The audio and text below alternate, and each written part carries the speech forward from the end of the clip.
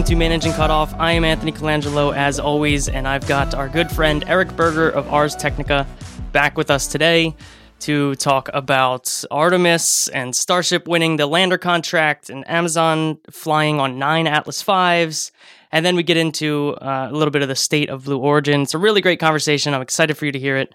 But before we do that, I want to say thank you to everyone out there. There are 587 of you supporting the show every single month.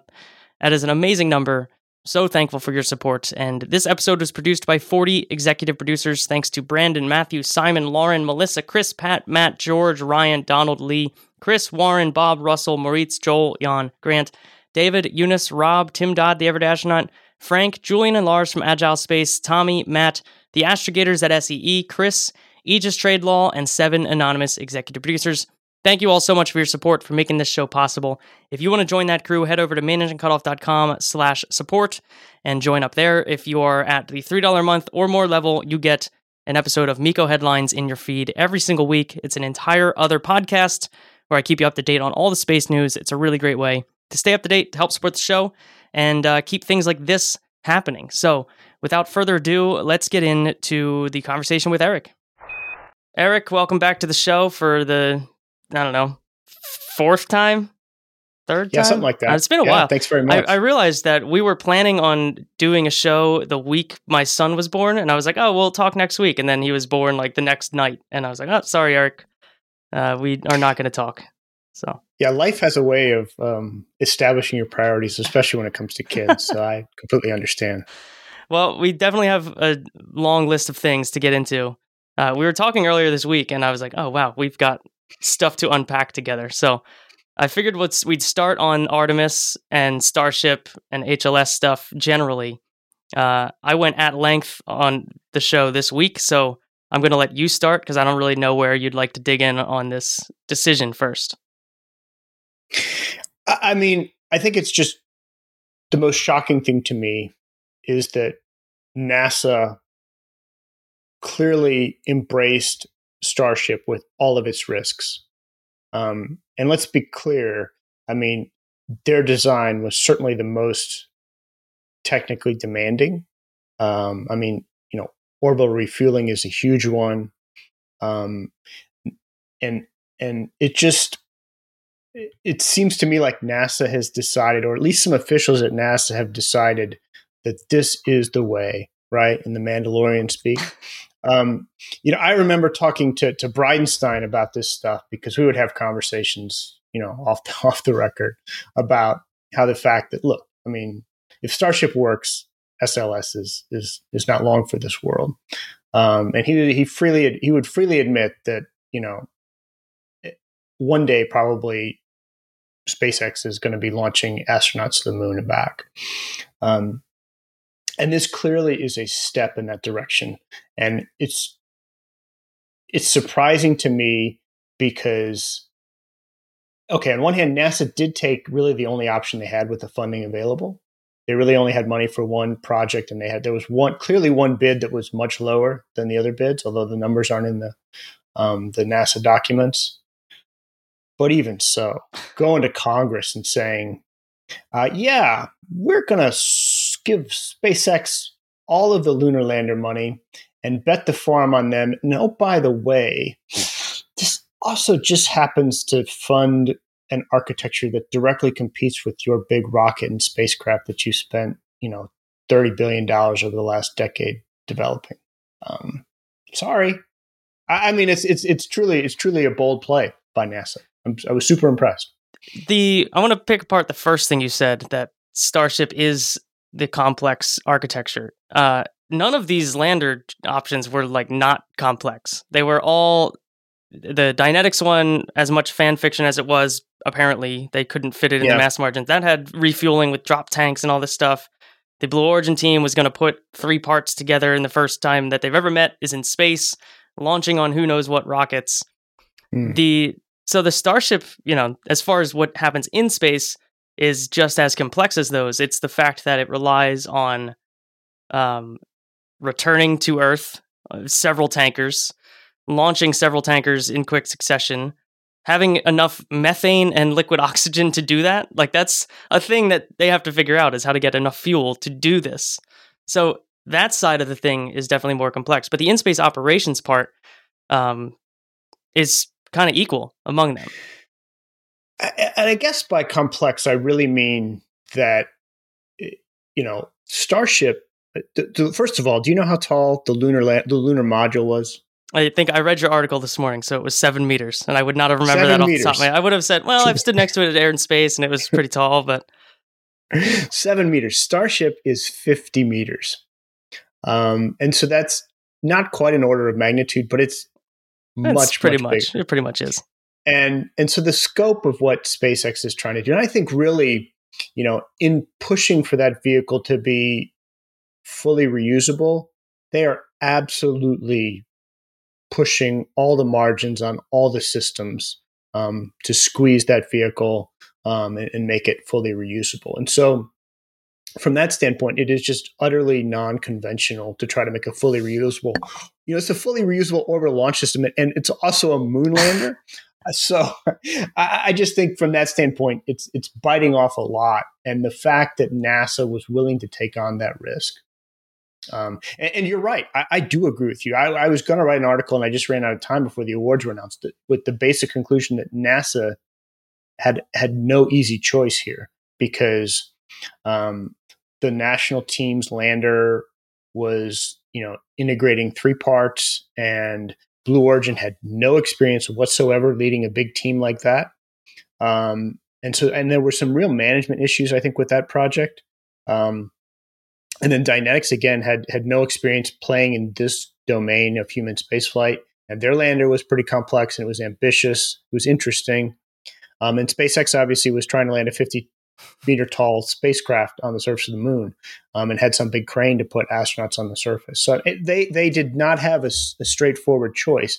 And it's interesting because, a year ago, I would have said that the national team had a pretty straightforward option. It's just they did not seem to execute particularly well during the last year. Yeah, I mean, that's all we were talking about at IAC when they announced it, was like, well, they just checkmate to everyone else. They've done like the Voltron of new and old space, and lots of money to throw behind it. And so I think they were definitely surprised. I talked to someone who told me that they had this big Zoom call with all of the employees who were working on the HLS program at Lockheed Martin this past week. And basically they were gobsmacked and just sort of shocked that they hadn't won this award.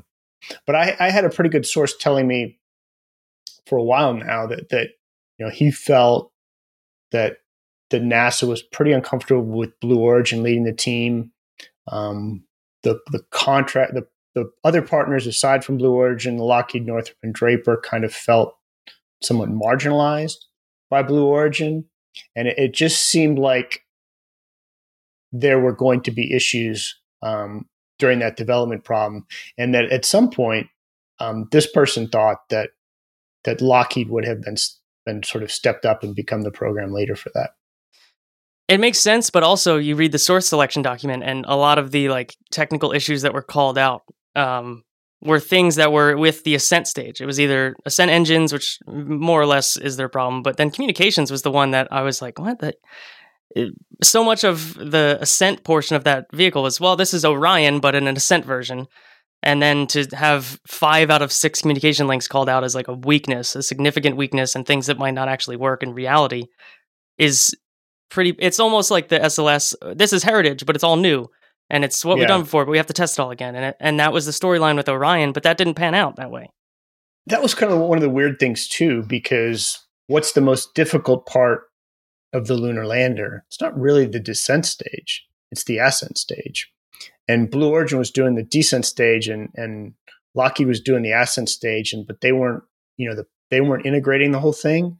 So again, just kind of in retrospect, a weird thing when, as a year ago, it looked like the odds-on, bang-on favorite. Now, you said NASA took their only option in terms of funding. That is assuming that they didn't do the NASA thing, which they always do, which is, all right, we didn't get all the money, we're going to punt a couple of years, do some design contracts. That's a thing that is like crazy to me because that's the most NASA decision ever is. We'll stretch it out. We'll give everyone another year. We'll split the $850 million 3 ways and then see who comes out on the other side. So that's a great Do you have point. a sense of who drove that? Like, nope, we're going all in on this thing. I take your point very, very well on that. Do I have a sense of who ultimately drove the decision? I think I would give a lot of the credit to Kathy Lueders, who has had a front row seat for the evolution of commercial space over the last decade. She's dealt with a lot of these companies in the Commercial Crew Program, and she's seen who is executed and who is not. But you're right. The easiest thing would have been, especially with an acting administrator, 3 months into the presidency of Joe Biden, would have been, okay, 2024 isn't possible. We're going to take some more time to try to refine our plans and get buy-in from Congress and sort of get everyone on board. Instead, they sort of rushed ahead. And I don't entirely know what drove that decision. I think it's possible they wanted to get it done before the nomination hearing of Bill Nelson. But I don't know that for a fact. The leaders aspect is like, you can't avoid that, right? Her name's on the paperwork. Her name's been on the paperwork for SpaceX's Crew Program for the last couple of years. It's on this paperwork. It's interesting to think if Gerst had not been forced out a year or two. However many years ago was that? 2-3 years ago? I was in Paris. It was July, almost 2 years ago. Interesting to think about what the future would have unfolded like if he had still been around. But then he's on the other side of the table now. He's over at SpaceX. So I think Gerst was more pro SpaceX than he gets credit for. I didn't mean that as an anti thing, but he seems much less bold than this decision. Would he have been this bold? I don't know.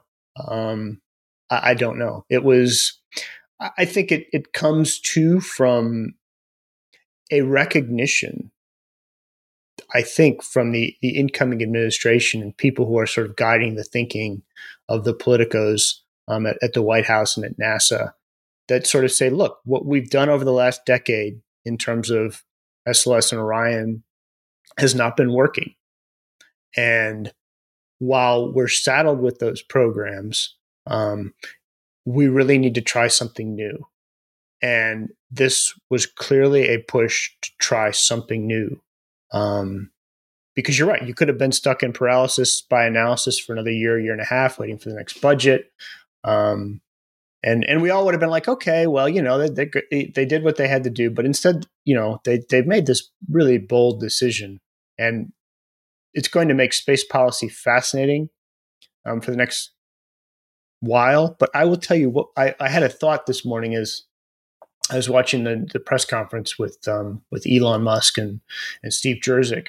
And as Musk was talking about 2024 being doable, it's interesting to me that on that goal now, he and Congress and NASA administration are all aligned. Like, on how many things have Elon Musk and the U.S. Congress, when it comes to human spaceflight, been aligned in the last decade? The answer is about zero. So the idea that now, the juxtaposition of this congressional hearing for Nelson on Wednesday, where you had senators left and right saying, well, we're going to hold you to 2024 because that's an important date. And so, and then 3 days later, you've got Elon saying, yeah, I think we can do 2024. Sure. Let's do it faster. So that, I think that's another sort of spicy dimension in this space politics, because like you've got Congress saying they want to get there by 2024. NASA administration clearly making the decision that the only chance we'd have at 2024 is if we want this company that moves as fast as possible. And Elon Musk saying, yeah, let's do it. So pretty interesting, I think. Hey, man, I said 6 months ago that everyone was given 2024 flack for being politically motivated deadline. And I said, yep, sure is. But now guess what? It could be a politically motivated deadline for someone else. The year's the same year. This election's the same election. Doesn't matter who gets to take credit for what. If 2024 is the date and you think it's important for an election, now it's important for election again. And like that whole storyline didn't seem to make sense, that, 2024 will get thrown out because that was a Trump thing and we're not Trump, so we're going to move the date for. It's like, well, not if you can get a landing under your name. Steve Jurczyk basically did throw it out. Like that's true. He did. Well, it's kind of soft pedaled it, right? Back in February, I had an interview with him, and like I said, come on, Steve, you're not going to do 20. You can't do 2024. And he's like, well, yeah, we're reevaluating. We didn't get the funding we needed. And then like about 30 minutes after that interview, I got sort of a frantic email from the press secretary saying, we'd like to give you a better quote. And the quote was basically like, Gateway sucks, landing rules. For the first, no, for the first time, they were basically admitting that 2024 was not really possible. But now they're back to, in response to Congress saying, well, we're going to give it a shot.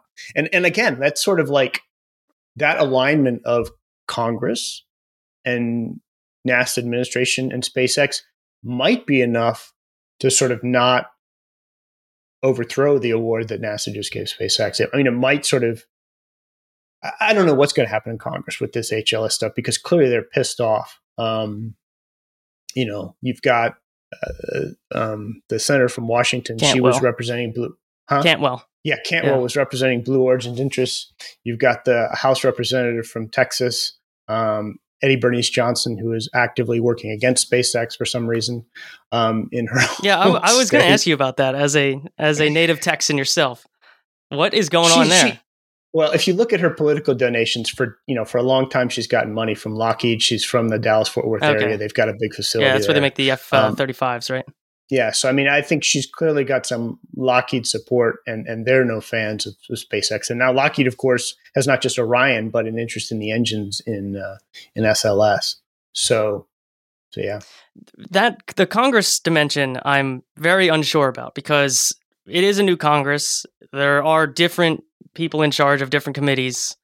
But also, I don't know, the failure scenario, if Congress hates this decision, is that they don't fund the lander. And that's where we were 10 minutes before this award. They didn't fund the lander. So what is the failure scenario now that NASA has went all in with Starship? Well, I was thinking about that. I mean, let's be honest, $2.9 billion over 4 years is like what, 750 million a year? Yeah, you probably got to bump it up a little for NASA overhead. I mean, if you're given, okay, you could, SpaceX can do the lander for that money. This is not the Lockheed lander, which is $20 billion, right? SpaceX has already put in, I don't know, I would guess what do you think they've self-invested in Starship? $5 billion? Something like that? I mean, I don't know if it's that high, but it's got to be on it.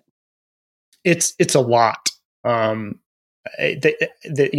hiring that they've done in South Texas is pretty remarkable, and the money is no longer an option for SpaceX, which is really interesting to see them move at that velocity. But anyway, they don't need $20 billion for human landing system, right? They just put it down. They said we need 3, and now they need money for spacesuits. But what's Congress could provide zero funding, I guess, for a human landing system. But I don't think the Democrats are going to do that to the Biden administration, are they? I mean, I don't think so. And my recommendation to SpaceX would be get an Amtrak logo on Starship as soon as you can, and then just dial it up. Amtrak Joe, going to the moon, baby. We're building Amtrak to the moon. That's my proposal. Not bad. I mean, it is building the railroads to space. Yeah. So I like that. It's an interesting play because, like we said, NASA all of a sudden does not need that much more money because SpaceX is going to be investing in Starship.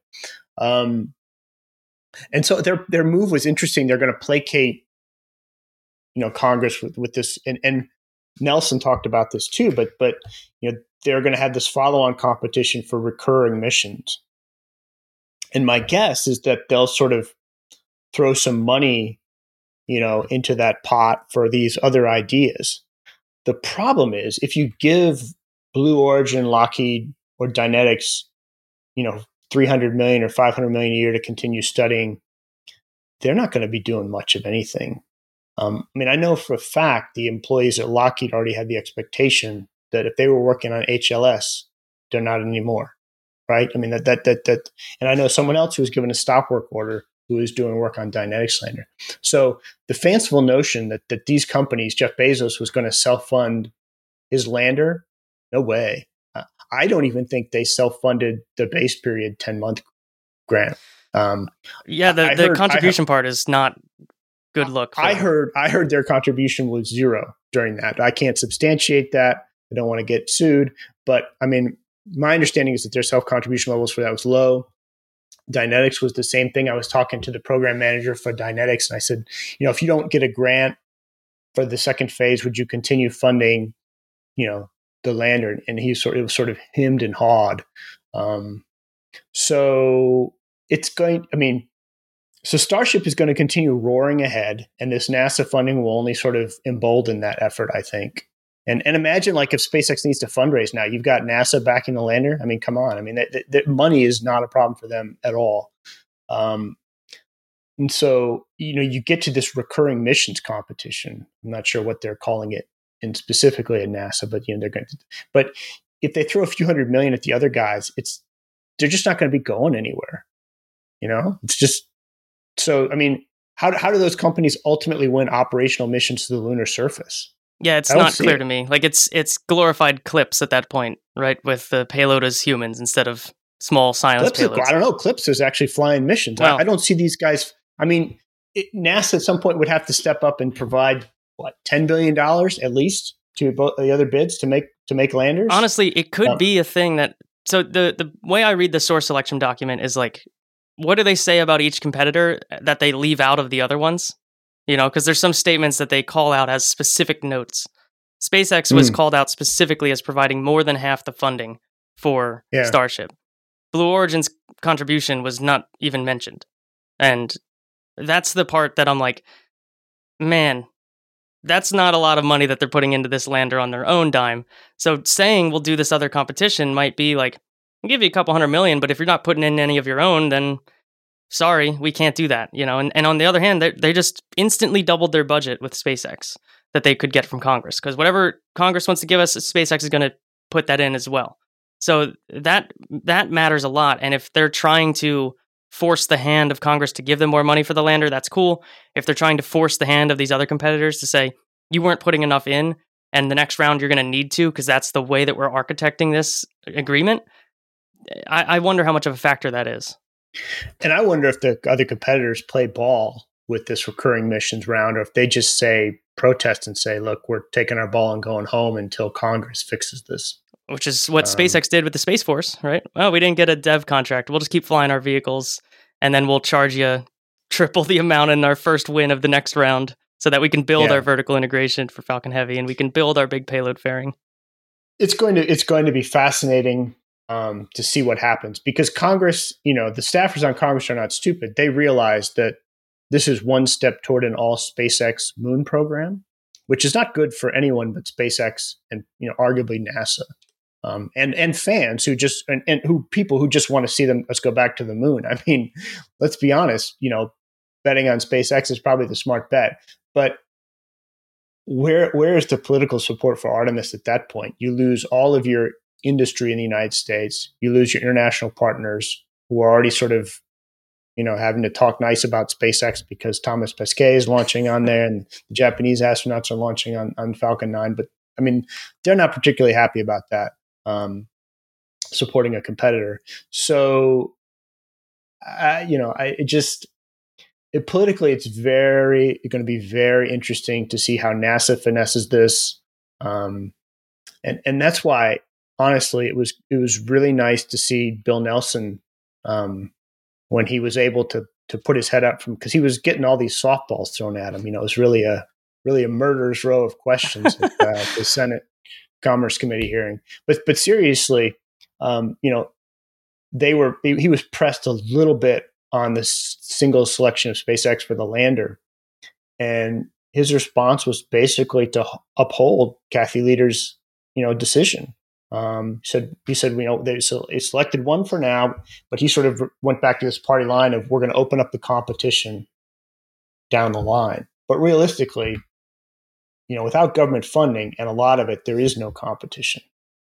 I did like how he would use his moment to do some revisionism and say, well, Hey, my name were on the bills that funded Commercial Crew and severely underfunded them. I will leave that part out, but it's great what we did 10 years ago, and now look at us.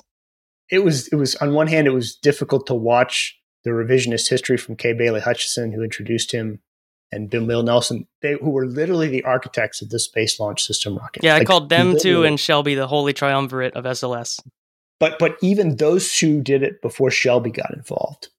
They were the true progenitors of that deal.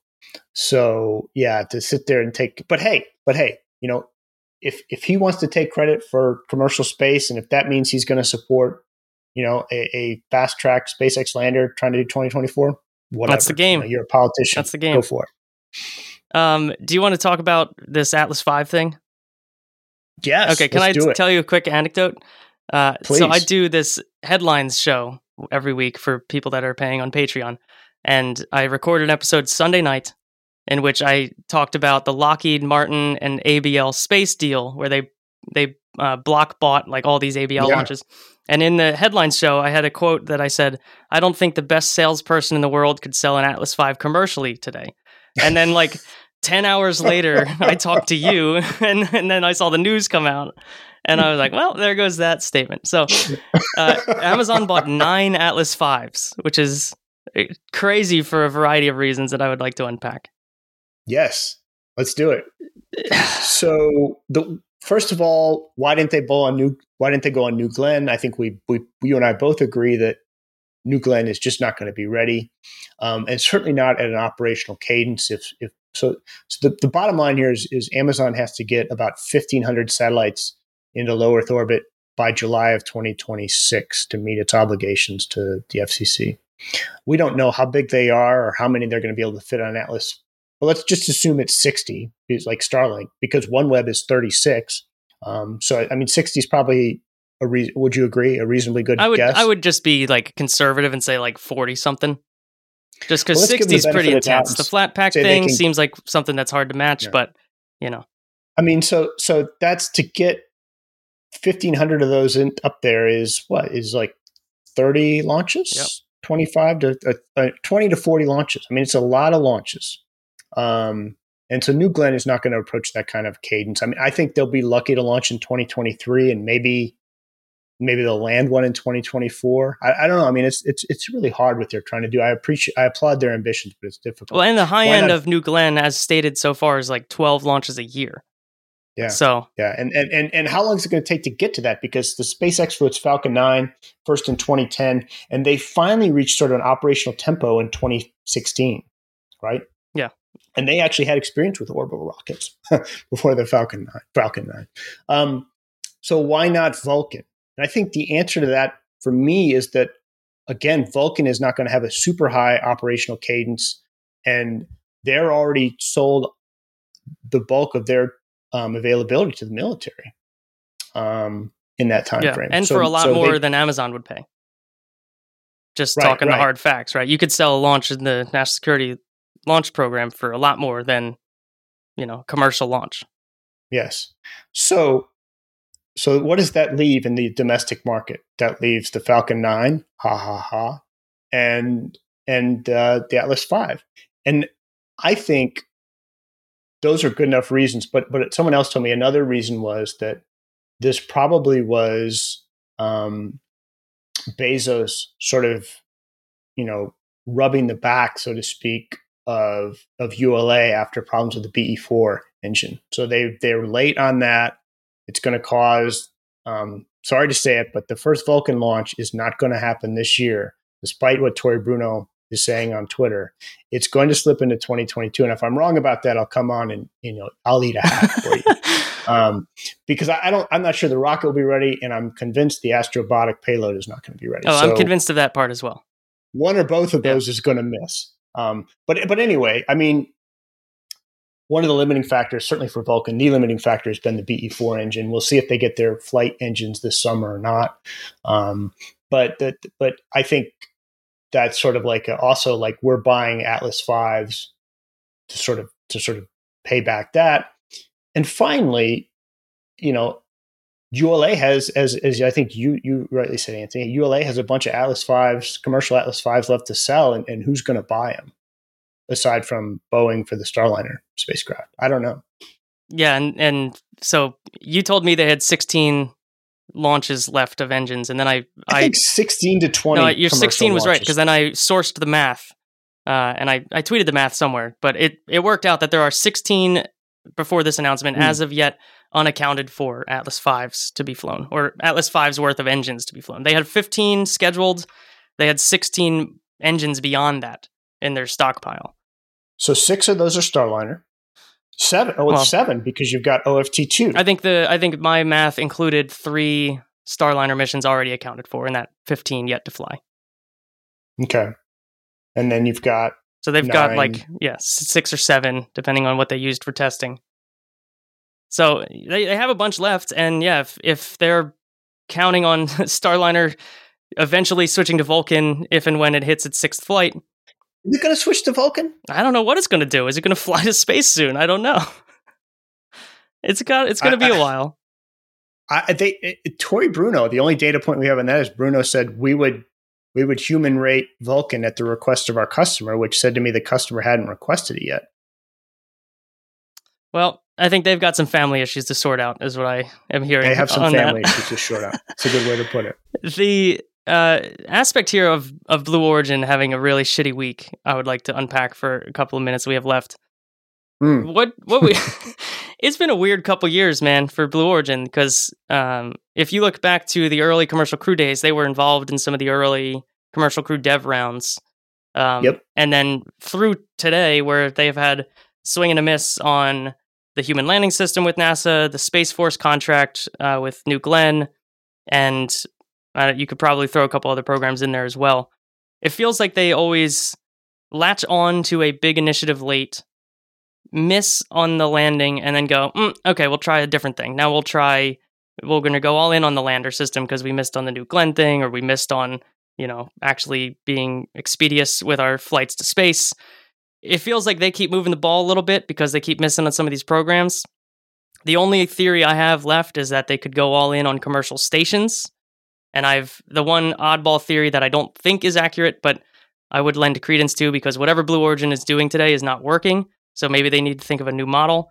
There's a company named Axiom Space who has access to an ISS port and needs a shit ton of cash. And Blue Origin is interested in commercial stations. And it just added a certain Rob Meyerson to its board. Oh, it certainly did. I didn't even think about that. Although I don't know how he left Blue Origin. He left on pretty good terms. Okay, I didn't know that. I was just going to say, well, first of all, what I would say is the last thing, in my mind, the last thing Blue Origin needs right now is yet another big program. Because first, you've got to start executing on your existing programs. You've got to get the BE-4 engine production up and running. You've got to get humans on New Shepard and sell that program, and that's huge. I mean, that's a big ask.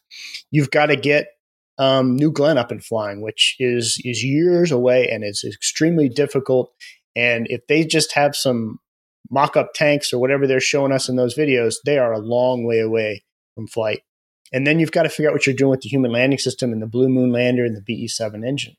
So to look at kind of their level of execution over the last 5 years, to add another program to that and expect them to sort of jump in and be wizards, I don't know. Maybe that's where acquiring Axiom would make some sense. That would be a lot of money, and I don't know. It would be interesting to see. They don't seem very internally committed to any particular goal. So, I would say a couple things about that. First of all, let's go back to 2015, December 2015. The future sure seems bright for Blue Origin because they just put up New Shepard, landed it, SpaceX flies, and Bezos says, "Welcome to the club." Right? At that time, it looked like we were starting to see this incredible race between these two billionaires. Since then, let's talk about what has happened. Okay. Blue Origin has launched New Shepard about a dozen more times.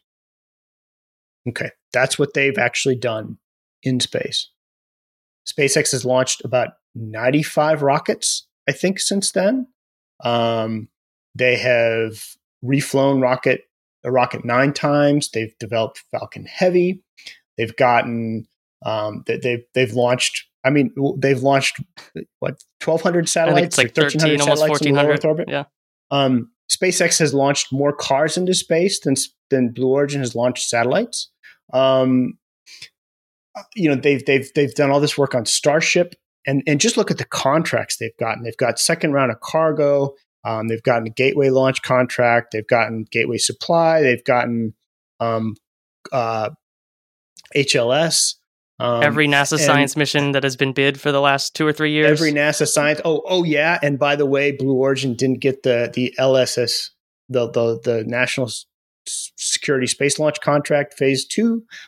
They got shut out of that by so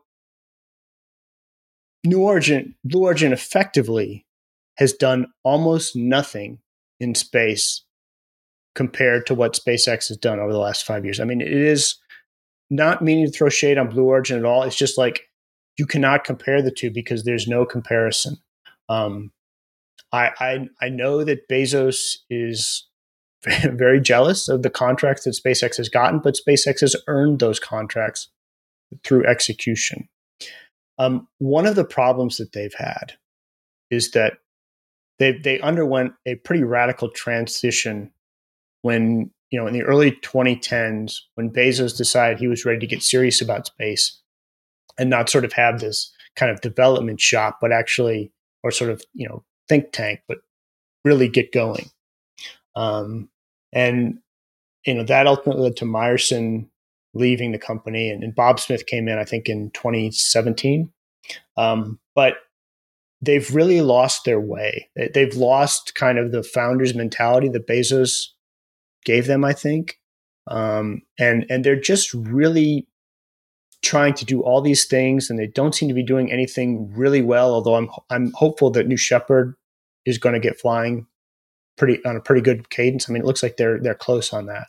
But man, I mean, they have had not just a bad week; they've had a pretty bad 5 years.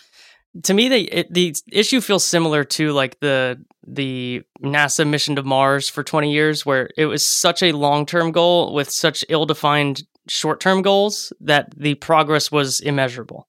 And if Blue Origin was more focused on some short-term goals, that they would be more effective. But instead, the only vision that we know from them is millions of people living, working in space, which is forever away.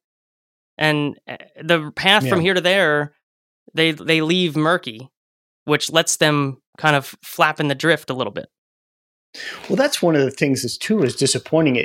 It seems to me, based upon all evidence available, that Jeff Bezos's plan for a lunar lander was to provide the engine, the BE-7 engine, which seems like a great engine, but if that's the entirety of your contribution, that's not going to get you anywhere close to the moon.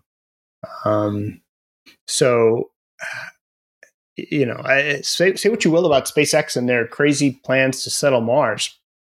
There's at least a transportation system that they're building that accomplishes that.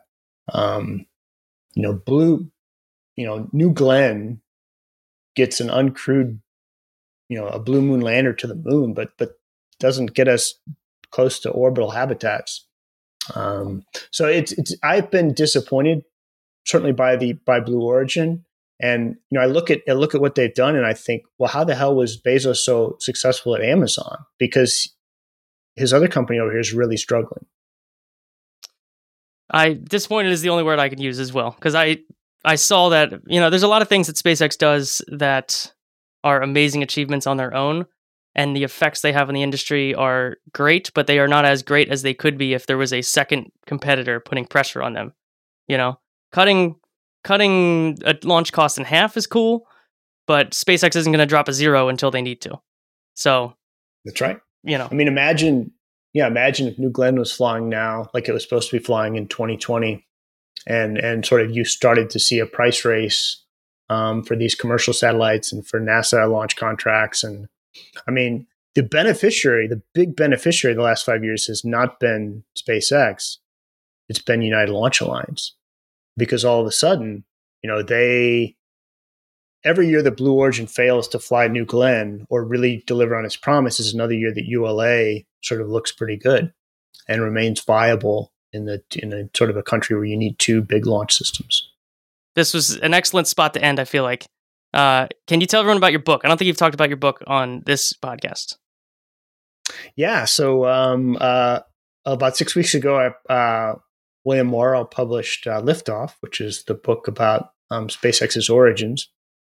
And and it's really good. Like it's fun, and I talked to everybody who was involved, Elon, but just as importantly, all the early vice presidents and the people who worked for them, to really get a sort of a holistic picture of what they did, how they did it, and why it really mattered with the Falcon 1 rocket. It's really, really good, and everybody needs to read it. And there's a stack of books on Eric's shelf behind him, so maybe if you ask nice, he'll send you one. Hey, no.